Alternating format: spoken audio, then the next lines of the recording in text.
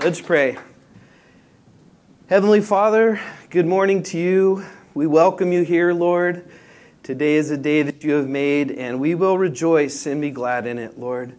Thank you that you're on the throne, working all things together for good, Lord. I pray this morning that our hearts would be captivated by you, Lord, that our minds would be stayed on you, and you would give us perfect peace in a turbulent world, Lord. I pray that we would be fruitful in our lives here.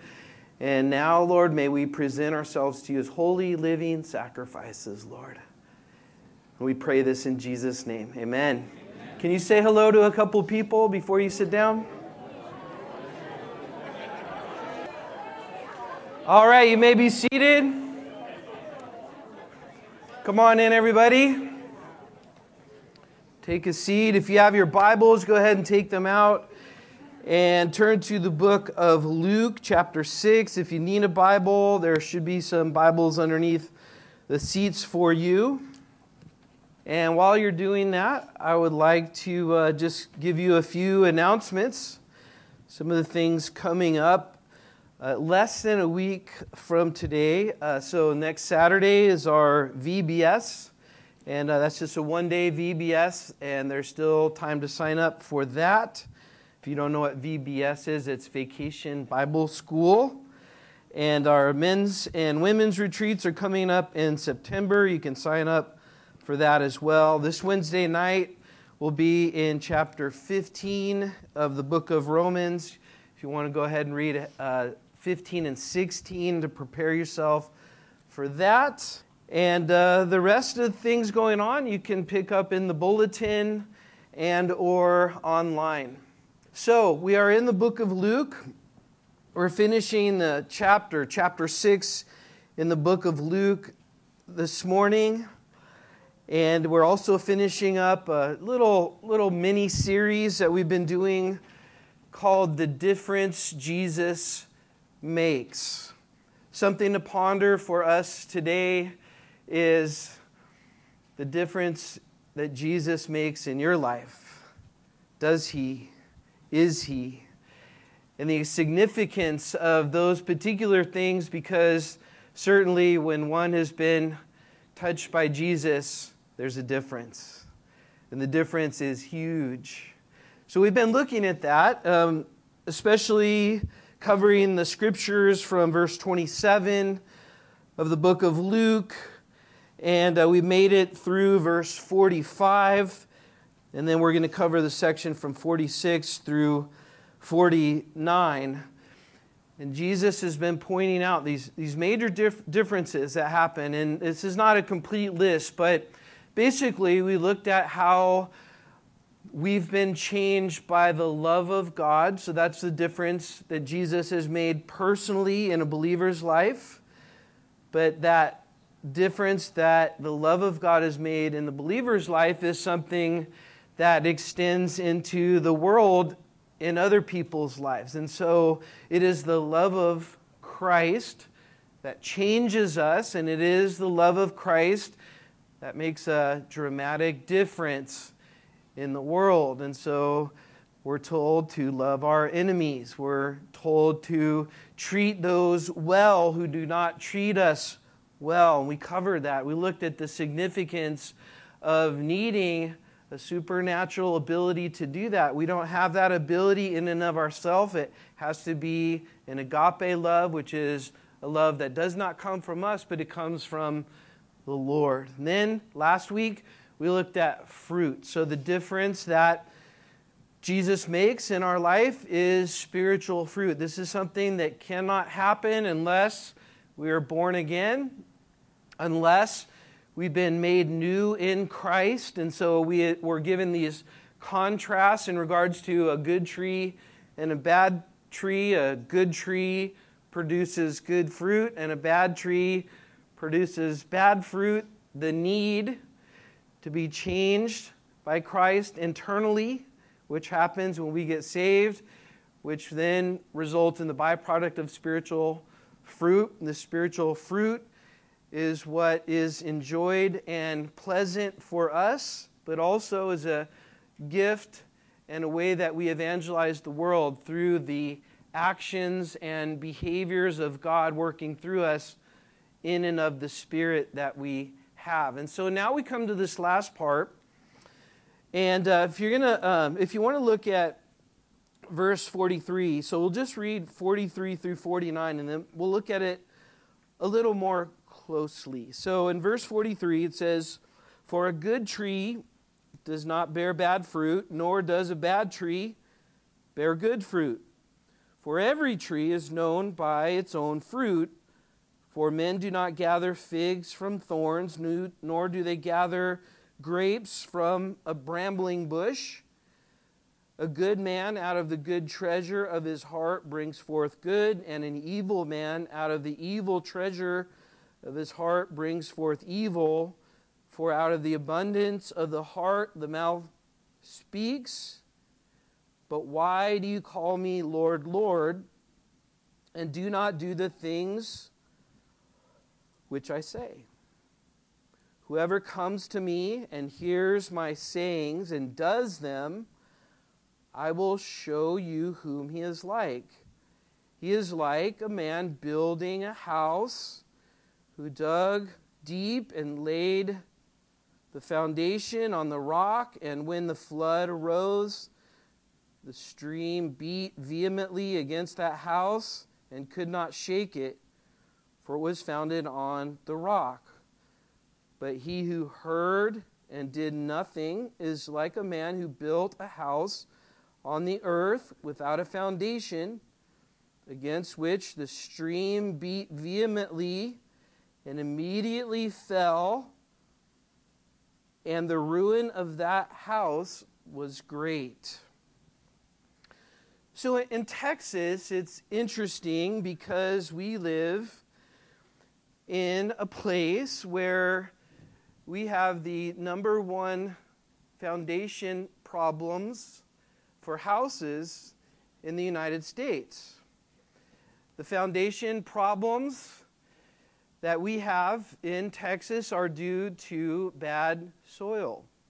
The soil in Texas is clay. And because of that, the moisture from the rain and sometimes snow and ice will cause that clay to expand. And then we get summers like we're having now, that there's a lot of heat, and that causes the clay to shrink. Well, when you build a house on soil that does that, you will be prone to having some foundation problems. So it's a good business to be in if you're in the foundation business. Now, some of you may be thinking to yourself, oh no, maybe I have a foundation problem. How do we know?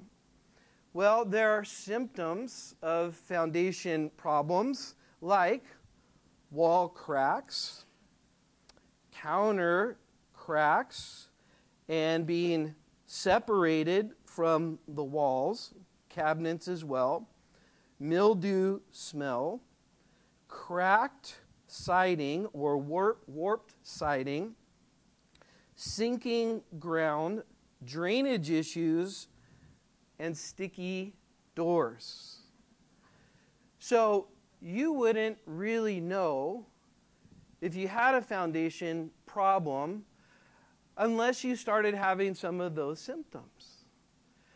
But see, it's like that as believers, as Christians, we may not know and may not realize that we're having foundation issues in our walk with God, but we experience the symptoms.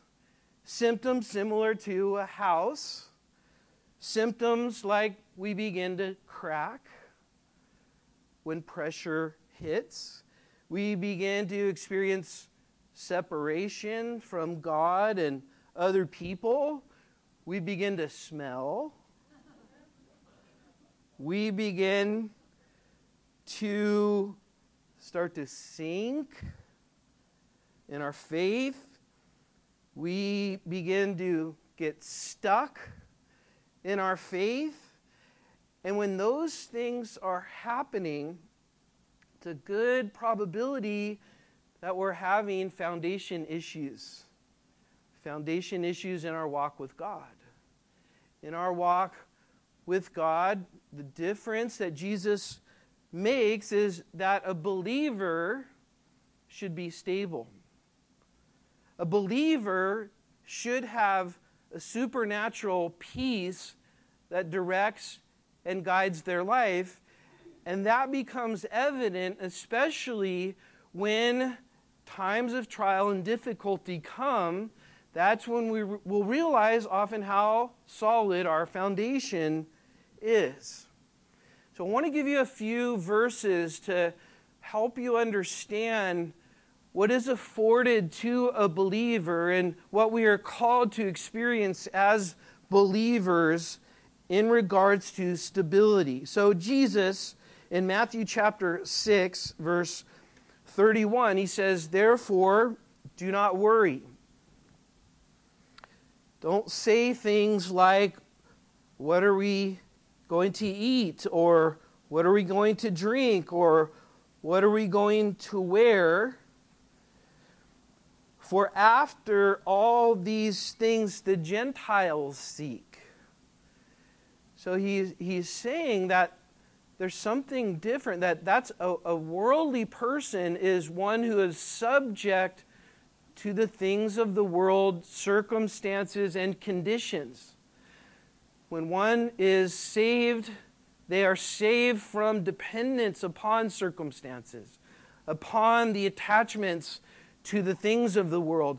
A believer then is free from those things, and now that believer is stable and solid because of an unchangeable reality, and that is their relationship with Christ. 1 Corinthians chapter 7, it says God has called us to peace. Philippians 4:6 says that we are to be anxious for nothing.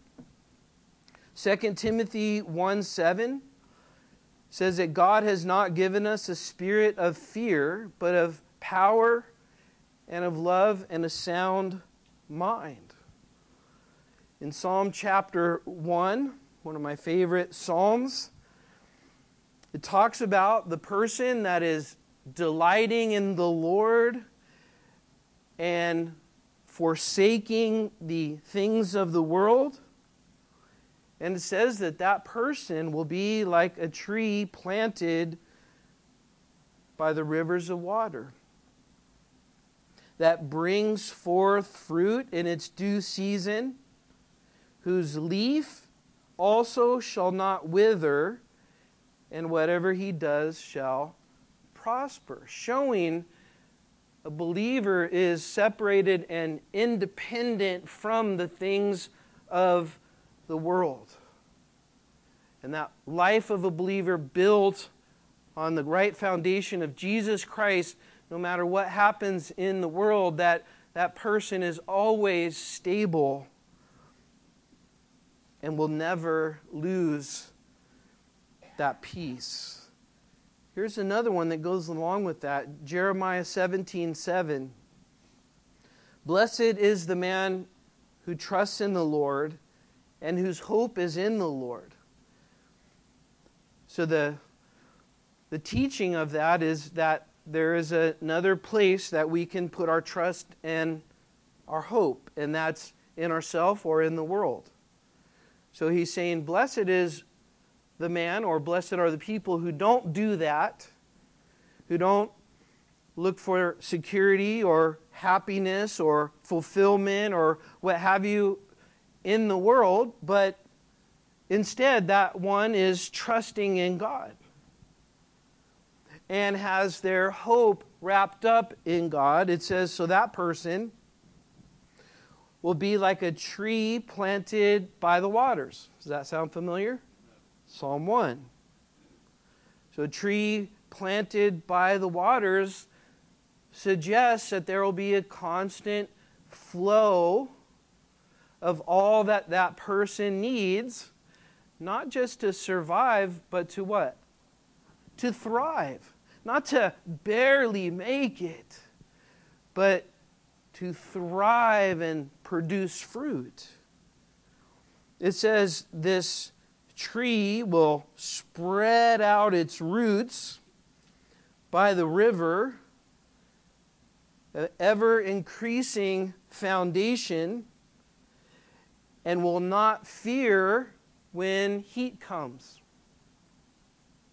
But its leaf will be green, always flourishing regardless of circumstances, and will not be anxious in the year of drought. No matter what comes one's way, that person whose hope and trust is in the Lord will always flourish. And it says, and they will not be anxious in the year of drought, nor will they stop from yielding fruit. So all those scriptures sound great, right? That's something that we cherish, we long for. That's something that is priceless, it's valuable, is to have a life that's independent of circumstances, and that is solid, and that is experiencing this stability no matter what storm or what problem comes into that person's life.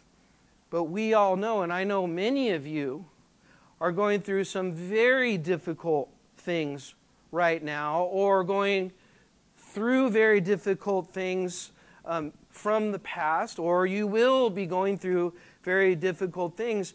But we can all relate to this. This is a huge deal. We can't escape.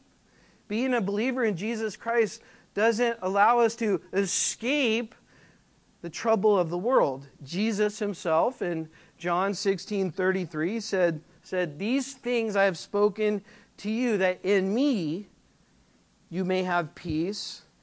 In the world you will have tribulation, but be of good cheer. I have overcome the world."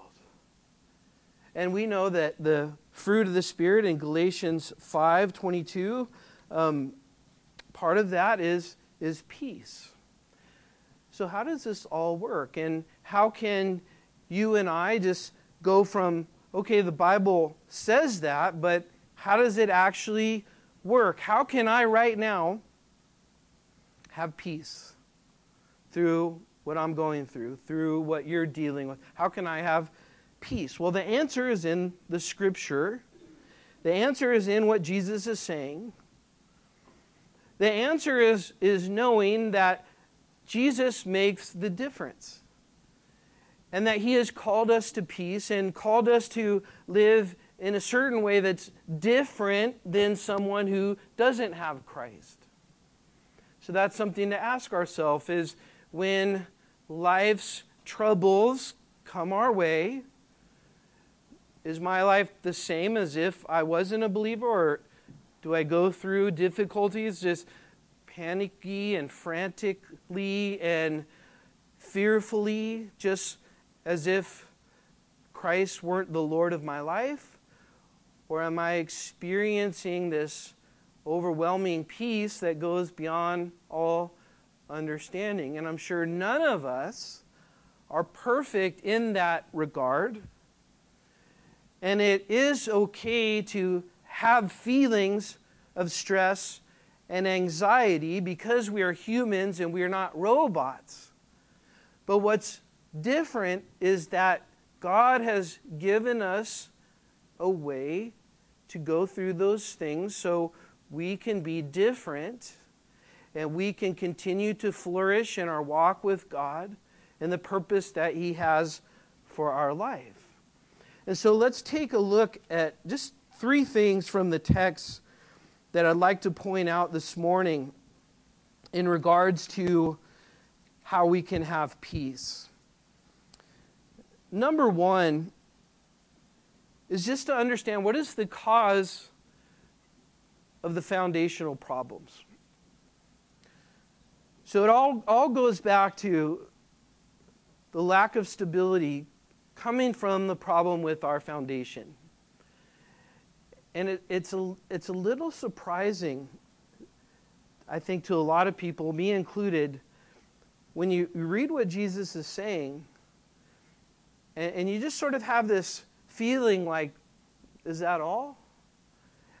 Especially because I think in our culture and in our times that we live in, we like to have more answers and more sophisticated answers.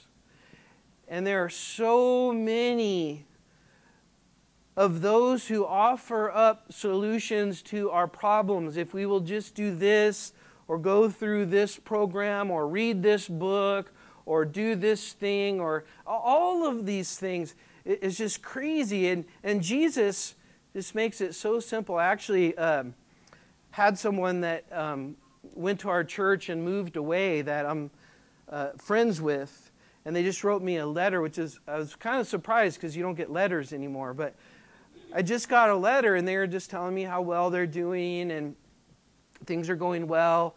And he told me that he always was a little frustrated at first when we would talk about some of the issues, because he wanted more, and I would just, he said, just keep pointing him back to Jesus and the Word.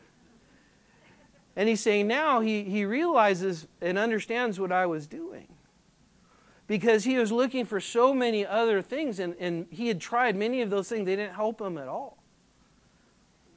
And I actually had someone one time tell me from our body that is part of our body now, when they started to come out of a lifestyle of sin and addiction and started to get on the right track, that they would get irritated hearing the messages on Sunday and Wednesdays. They just get bothered and agitated. And it was sort of like a turnoff for them at first. And they said, and then they realized that it was because they were being sanctified and separated from their selfishness and their self-centeredness through the teaching of the Word of God. But I find that I'm comfortable because of the answer that Jesus gives to us in dealing with the instability in our life, because he says in verse 46, he says, "Why do you call me Lord, Lord, and you don't do the things which I say?" So that's his answer. So you may be like some others who are saying, well, I came here this morning for that. That's it. But the thing, I don't know how many things you want someone to give you, but that is the answer. And maybe the reason is you want more things is because you don't like the answer. Because Jesus, in dealing with the difference that he makes in a person's life, he says that there's a foundational problem in a person's life. And the problem is that they will say and acknowledge Jesus as Lord in their life, but their actions are not such where they do the things that the Lord of their life tells them to do. And he's saying that is a huge problem. So imagine, for example's sake, imagine we are handing out fitness books. Let's say at the door coming in, fitness/bodybuilding. So you came in and the greeters gave you these books and you're like, okay, I'm going to start Monday. You start reading the book. Let's say it's called Fitness for Dummies, and you start reading it. You start to realize, okay, I have to work out. I have to lift weights. I have to do cardio. I have to eat right. And this book is telling me how often I need to do it, and telling me how many sets, how many reps, and all these things. And it's telling me what to eat, and I can't eat all this bad stuff, and my caloric intake is, too high. I need to reduce that, and those calories that I eat need to be more dense and more efficient, and all these things. So And then I say, hey, this is great because we're going to have a group that gets together. We're going to read it, and then we're going to have a meeting. We're going to talk about it. You're like, okay, that sounds good. And then so we have these meetings, and we have this bodybuilding fitness book, and we sit there in these meetings. I read this today, and it's telling me I need to do this, and somebody else is saying, yeah, I'm struggling with that too. But this I'm better at this than the other thing. And then all of a sudden we start posting on Facebook certain quotes from the book, and we say, man, this book is really powerful, and if you do this, you will improve and be more fit and be stronger. And then we started actually forming like a gym.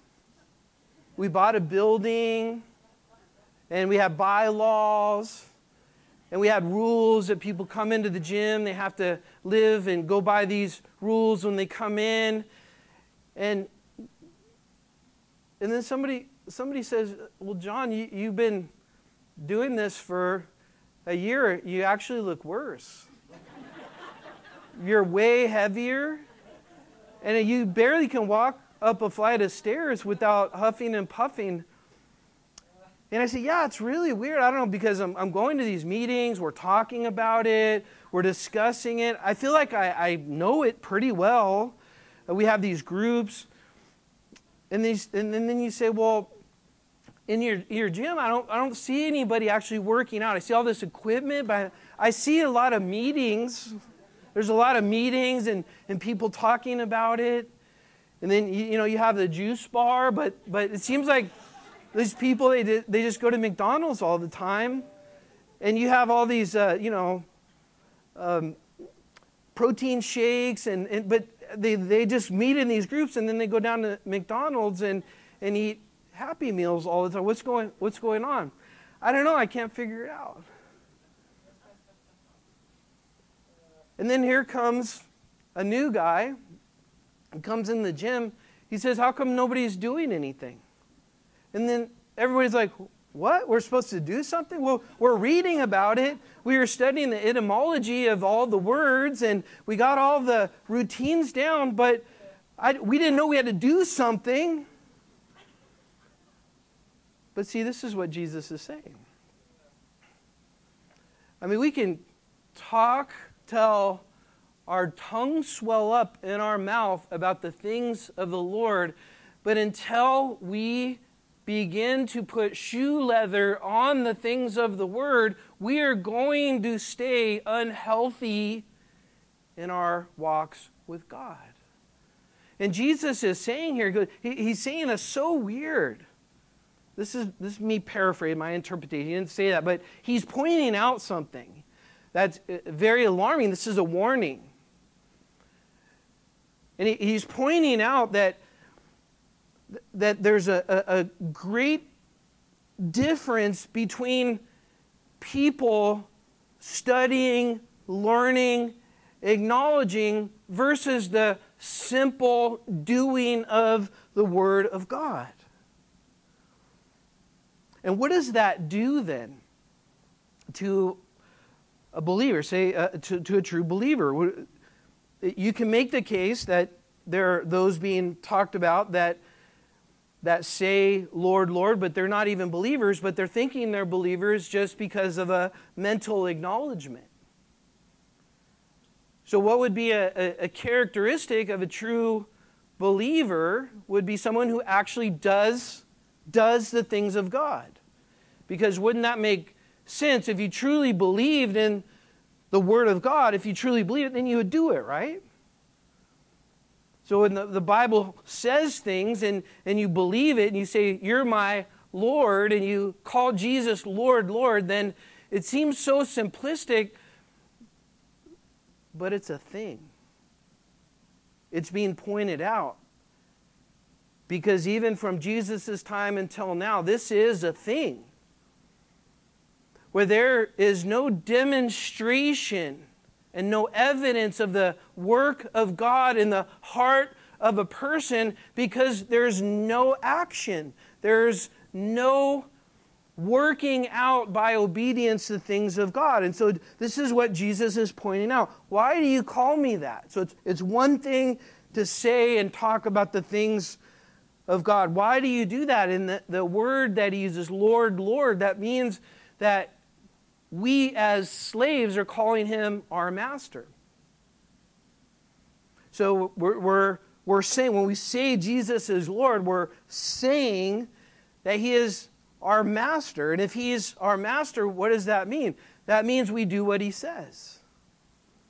But this really hits to the core of an issue. This hits to really the foundation of the issue. That maybe, as we pointed out, there are things in our life that are cracking and sinking and sticking and things like that. And really now we might start to realize we're just doing our own thing. We're saying certain things, but we're just, when it comes down to it, we're just still doing our own thing. And when we get saved, Jesus, like he told his disciples, he said, follow me. And what would they have to do to follow him? They would have to change their direction, because when he called them to follow him, they weren't doing that. So they'd have to turn the direction of their life, and they'd have to go that way. So they wouldn't be able to say, okay, I'll follow you, but still stay what they're doing. Imagine Matthew, the tax collector, in his tax booth, and Jesus looks at him and says, hey, come follow me. He says, okay, and just sits there in the tax booth, and he keeps extorting money from people. And Jesus said, I thought you were going to follow me. And he says, I am. What are you talking about? Maybe it's a fundamental misunderstanding of what it means to be a Christian, what it means to be a follower of Jesus, what it means to surrender one's will to God, which when we do that, we're surrendering the authority of our life to God. So before we become a believer, we are our authority, me, myself, and I. That's my authority. I do what I want to do. I don't like people telling me things that I don't want to do. And if I can get away with it, I'm going to do what I want to do. And then Jesus calls us to himself, and in order to come to Jesus, we have to be poor in spirit. In other words, we have to be empty of ourself and our self-will and our self-desires. And now we say, Jesus, you're my authority. What does that mean? That means we take our orders from Jesus. That means, Jesus, tell me what to do. Jesus, show me where to go. So Jesus is pointing out a foundational problem that causes instability in a person's life. And the reason is because now there's friction and tension in the relationship. There is authority issues in our relationship with him. There is a battle between our will and God's will. And God will let us have our will if we insist on it. And when we insist on our will, we may even get the things that we want so badly. But when we do, we will find out that those things will rob us of our peace and rob us of the things of God. So this disobedience, if you will, it causes friction in that relationship. And James actually says that we are to be doers of the word and not hearers only, deceiving oneself. So that's pretty heavy. He says when we're just having a mental acknowledgement of God with a lack of surrendering of our will, he said we're deceiving ourselves. So it's going to be hard to have stability in our life when we're deceived, right? A deceived person is not a stable person. Who are they being deceived by? The enemy, the devil. He's deceiving them just like he did Eve in the Garden of Eden, to think that something is better for them than the things of God. Just seems so simple, doesn't it? So then this battle of authority, Lord, Lord, but yet we're not relinquishing control of our life to the Lord. So we're saying something, but we're not meaning what we're saying. When the whole foundation of our relationship with Jesus is based on surrendering to His will in our life. So this is a lot to think about. You might say that this is a plague, a spiritual plague. You might say that this can be why the church is losing its effectiveness in the world as salt and light. This could be why there's such panic and lack of peace in the body of Christ, which leads to lack of contentment, which leads to a lack of joy. This weak foundation is causing all sorts of problems. There are problems, we may say here, that are Lord problems. So we're having Lord problems. Jesus is pointing these Lord problems out. So in verse 47, and he begins to demonstrate and show what this is like. And he talks about the effect of a good foundation. And again, a good foundation is simply doing the Word of God. A good foundation is doing what God says. A good foundation, he points out in verse 47. This is amazing. He really says three things here, and we can sort of look at these three things in regards to having a good foundation. First thing he says is, whoever comes to him. So that's the beginning. So as believers, we come to him constantly. This is one of the most important and amazing things that we have as believers. This is something that if I didn't understand this, I don't think I would have survived the different floods and difficult things that have come my way. And it's the fact that we can call on him for help. It's just so simple. But whatever we're going through, we can ask him to help us. And he will. So I just find myself saying help a lot. Help, Lord.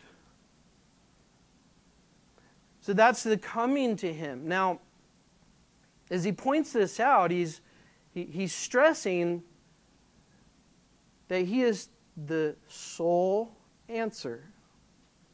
He's stressing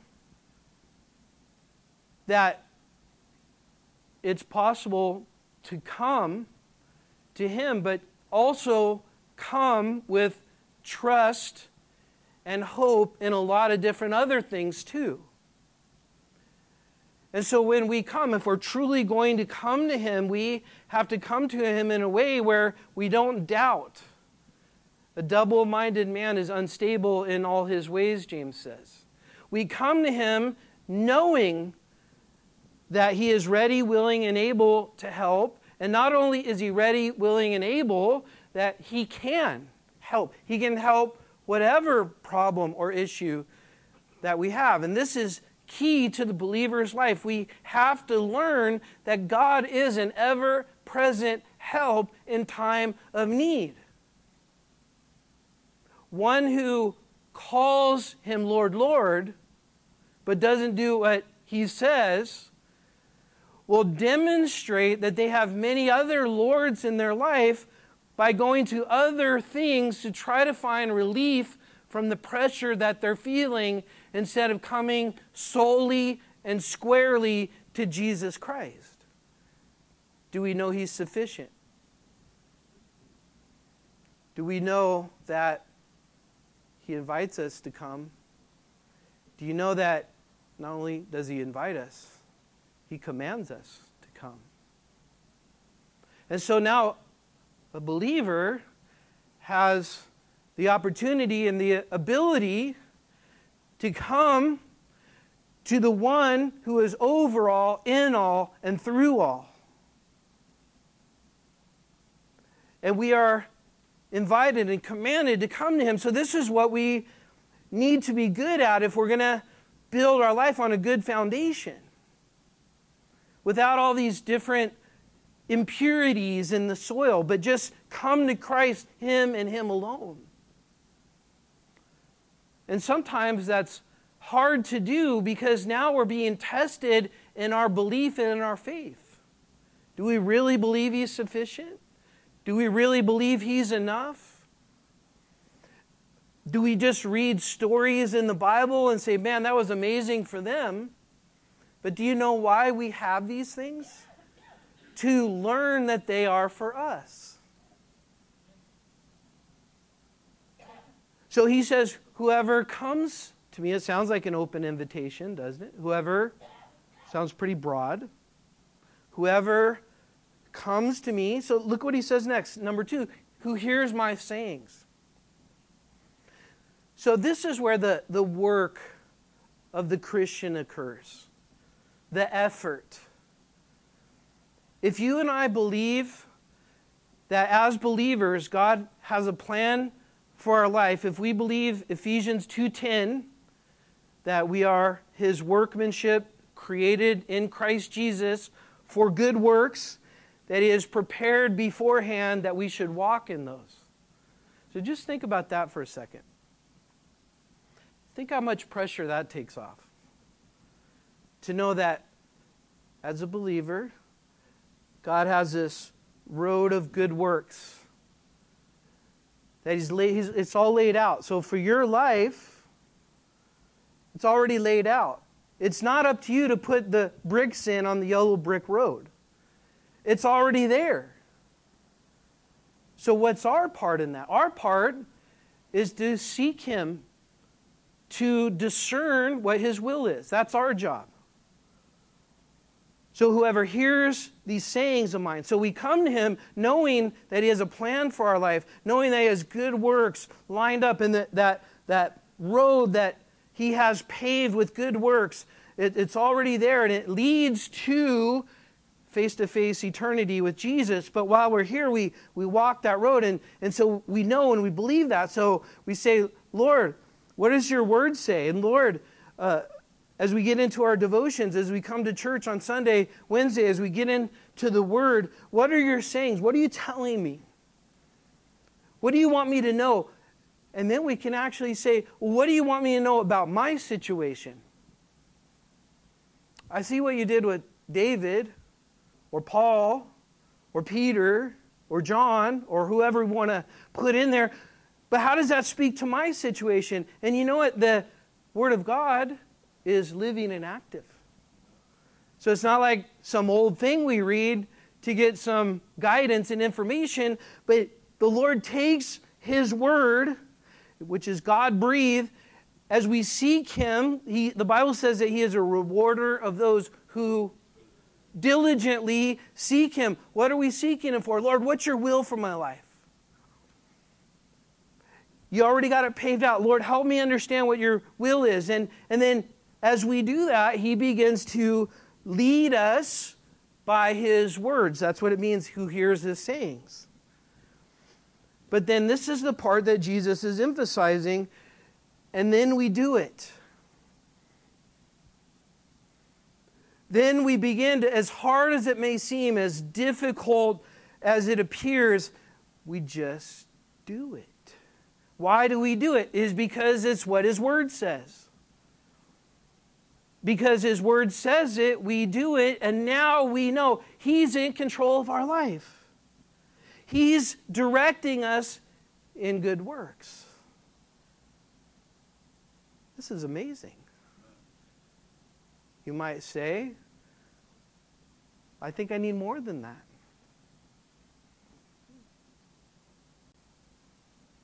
You don't. You just need to do God's word. Here's a promise. And it might be something that we say, Lord, you don't know what I'm facing, and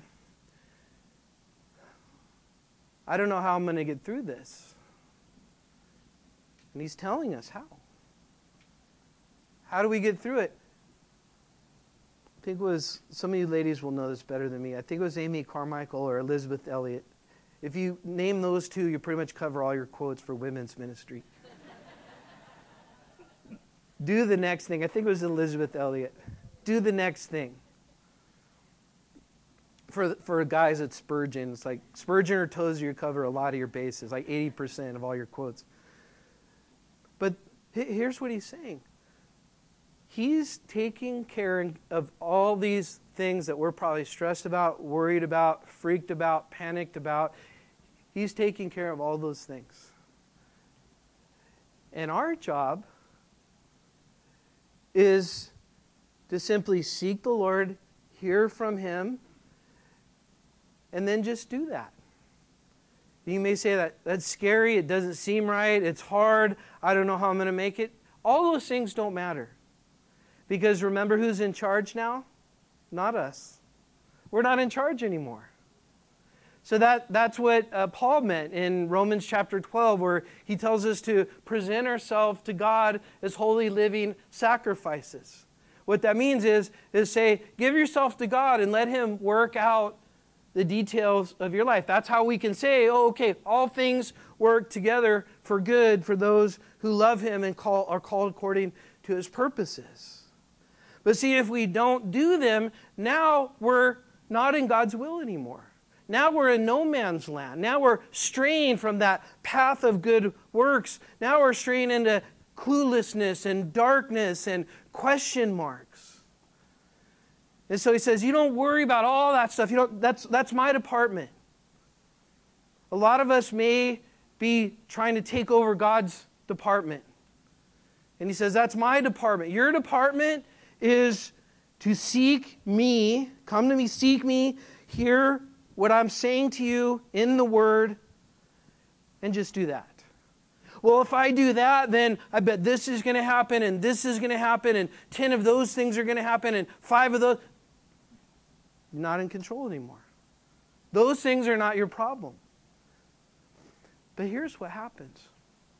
When we do God's will, whatever we go through, now we have confidence. We won't have confidence when we do our own thing. We'll have friction and lack of peace. We'll wonder, we'll question. Why did I do this? I shouldn't have done that. Oh, I made a wrong turn here and a bad turn here. And if we do God's will,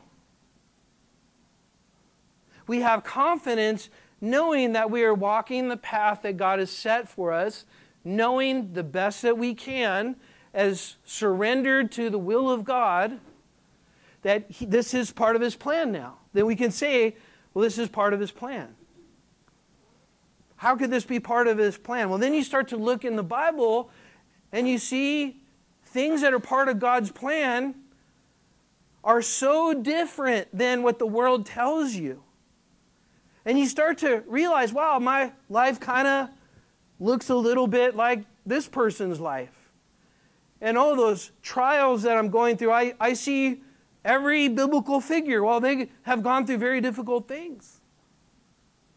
So we start to gain confidence, more and more confidence that it's the Lord's will. But we only have that confidence when we surrender our will to God's and we say, Lord, your will be done. And Lord, show me your path. Show me your way. And we get into our word and we read and we look at this and we say, Lord, is this for me? And the Holy Spirit will start to impart these truths to us. And it'll give us that confidence to keep moving forward. So in verse 47, he says, this person who does those 3 things, I'll show you what he's like. He's like a man building a house that dug deep. So if you want to have a foundation, you want it to be deep, right? Not too superficial. You want it to be deep. And think about this. This is not the shortcut. This is something that takes more persistence. This is something that a person is looking at the bigger picture. Right? I'm from California.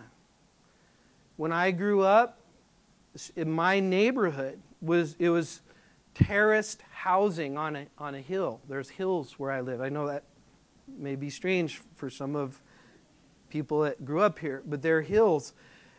And when it rained a lot and the soil got saturated, people's backyards had mudslides. And it happened every year. And then there are people that they built their house on a cliff near the ocean. And those cliffs have a tendency to erode, but it had an ocean view. Hey, it had an ocean view. Don't blame me. So I'm thinking particularly, I know some people, Dana Point, Capo Beach. So there's a place in Capistrano Beach. There's all these houses. They're just kind of a couple feet over, hanging over.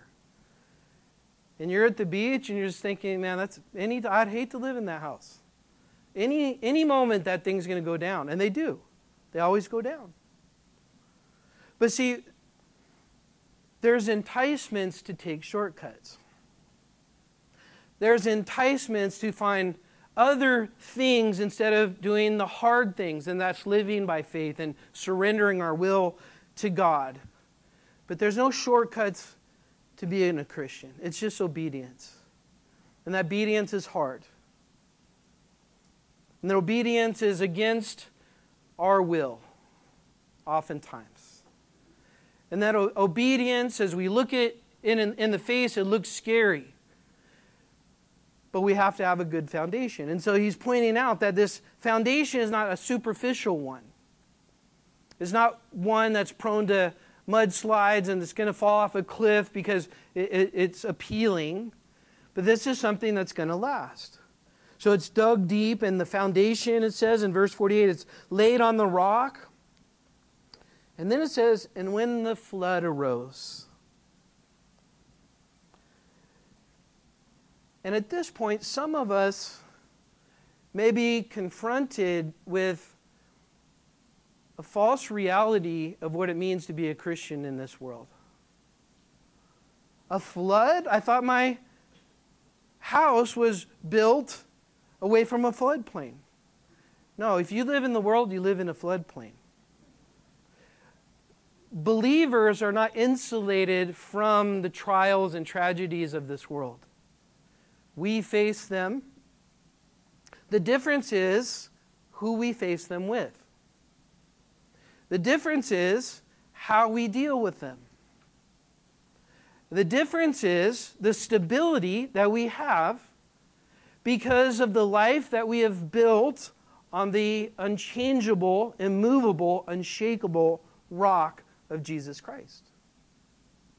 And the doing of the Word of God, which brings about that active stability in the believer's life continually. So when the flood arose, so we'll have floods, and the stream beat vehemently against the house. So you start to get this feeling, and this is how Satan works when he presents us with the spiritual attacks.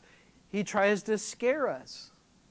So the flood's coming, and then it's beating on the house. So what would that sound like? It sounds scary. And then the tendency to, at that point, to panic, to abandon ship or abandon house. But see, the confidence is that, yeah, it's beating. You hear, yeah, the water, you can see it in your window. It's like coming over your windows, but you're safe. You're fine. Because your foundation is not going to move. All those things can do is tempt you to do something other than do the Word of God. to freak you out, to panic you, to scare you. Those are tactics of the enemy. So now what he tries to get us to do is to respond to scary things in the flesh. And when we do that, now he's got us. Now we're in the flesh. Now we're in his realm. Now we're doing his thing. And I want to tell you, don't panic. Do the next thing the Lord tells you to do. That's how you deal with it. He's not telling me to do anything. Don't do anything. Remember the children of Israel going out of Egypt? There was a cloud. And there was no cloud, they didn't do anything. There's a cloud, go towards the cloud. Remember who's in control. Remember who is covering you. Remember who has your rear guard. Remember who's your shield, who's your defense. Don't start to get into the flesh to handle scary, panicky situations. So the stream was beating vehemently against that house. And here's my favorite part. It could not shake it. It could just make a lot of loud noises. Why could it not shake it? It tells us. It was founded on the rock. Now don't forget. Sometimes we think it's just this passive thing where Jesus is the rock and we just stand on him. It's not what he's saying. He's saying the rock foundation is doing God's will, is doing God's word, being doers of the word. This is where the foundation is. This is where our strength is. Our strength is in doing the will of God in obedience. And then the bad foundation, verse 49. So what's the effects of a bad foundation? But it was the person that heard and did nothing. So here's a potential this morning to have a bad foundation, to hear what we talked about from God's word and forget about it. Go back to handling our difficult situations through all the various means that are available to a human being to get through life on this planet. But Jesus here says, if you hear and don't do anything, you are like a man who built his house on earth. I think that's appropriate. He's talking about, instead of something solid, but earth, but it also suggests somebody who's worldly. He's looking to the world for answers, looking to the world for help.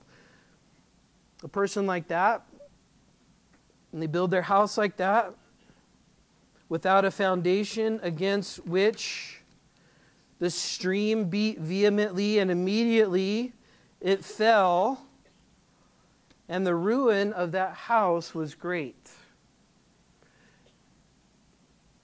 He's talking about, I believe, two things, the practical trials of the day, but I think as he gets to the end here, he's moving this discussion ultimately to a person who will face the great judgment to come on every individual without Christ. So he's talking about and moving from a temporary diagnosis of our current condition through either doing the will of God or not doing the will of God as evidence of what we're truly trusting in. And then he moves that discussion towards the end to say there's going to be an ultimate great flood or great judgment that's going to come to every individual whose life is not built in Christ. Christ the solid rock we stand, all other is sinking sand. And Jesus finishes the story off to get us to understand that this is not an optional thing, and this is not a little thing. He's saying this is a foundational thing. Everything in our life is going to come from this. from being those who come to Jesus, who hear what he says, and then begin to do that practically and work that out in life. That is the person who has spiritual stability in their life. That is the person who is immovable, unshakable, always abounding in the work of the Lord. That is the Psalm 1 person, a tree firmly planted by the waters. That is the Jeremiah 17:7 person. This is an unbeatable person. This is a more than conqueror person. This is a person that God will lead and guide all the way in to his very presence the moment our plan is finished on earth. That's the difference Jesus makes. And I would say from that, Jesus makes all the difference. Let's pray. Father, we thank you for this morning. We thank you for your word. I thank you for my brothers and sisters here, and ask by your Spirit that you would impart the word to our hearts, that you would build us up in the most holy of faiths. I pray for anybody here this morning, if they are not believers in Jesus Christ, if they have never given themselves to you as you being their Lord and Savior, I pray that they would settle that issue right now, Lord. Because you've made it very clear that they will be overtaken, one, by circumstances, but two, the ultimate judgment that will come to all those who reject you. So if anybody is here, anybody listening, now is the time, now is the opportunity to cry out to Jesus and say, Lord Jesus, forgive me. I'm a sinner. Come into my life. Fill me with your Holy Spirit. And make me new in you, a new creation in you. Just pray and cry out to him. And for the rest of us, maybe this is a wake-up call. I know it was for me. Maybe this is a time of introspection. I know it was for me. Maybe this is a time to just really come to a place of recognizing where I'm really at in my walk. To identify any things that have come into my relationship with God that are not of God. This is a time to act on the Word of God. So Lord, I pray that you would move in our hearts, like you say in the book of Philippians, to will and to do to your good pleasure. I pray, Lord, that we would be your slaves, you would be our master. I pray, Lord, that when we say, Lord, Lord, that we would be saying that in a way where we're asking you to take over our life. We're asking your will to be done. Move in our midst, Lord, by the power of your Holy Spirit, so that we will take action on your word. In Jesus' name. Let's all stand, and we're going to have our prayer team up front. And if anybody would like prayer for anything, as just as we sing this last song, just please come up front and allow them to pray for you. If you've never received Jesus as your Lord and Savior, just come forward and ask them to pray a prayer of salvation. But let's worship the Lord. God bless you guys. May he be with you as you face this week. Let's worship the Lord.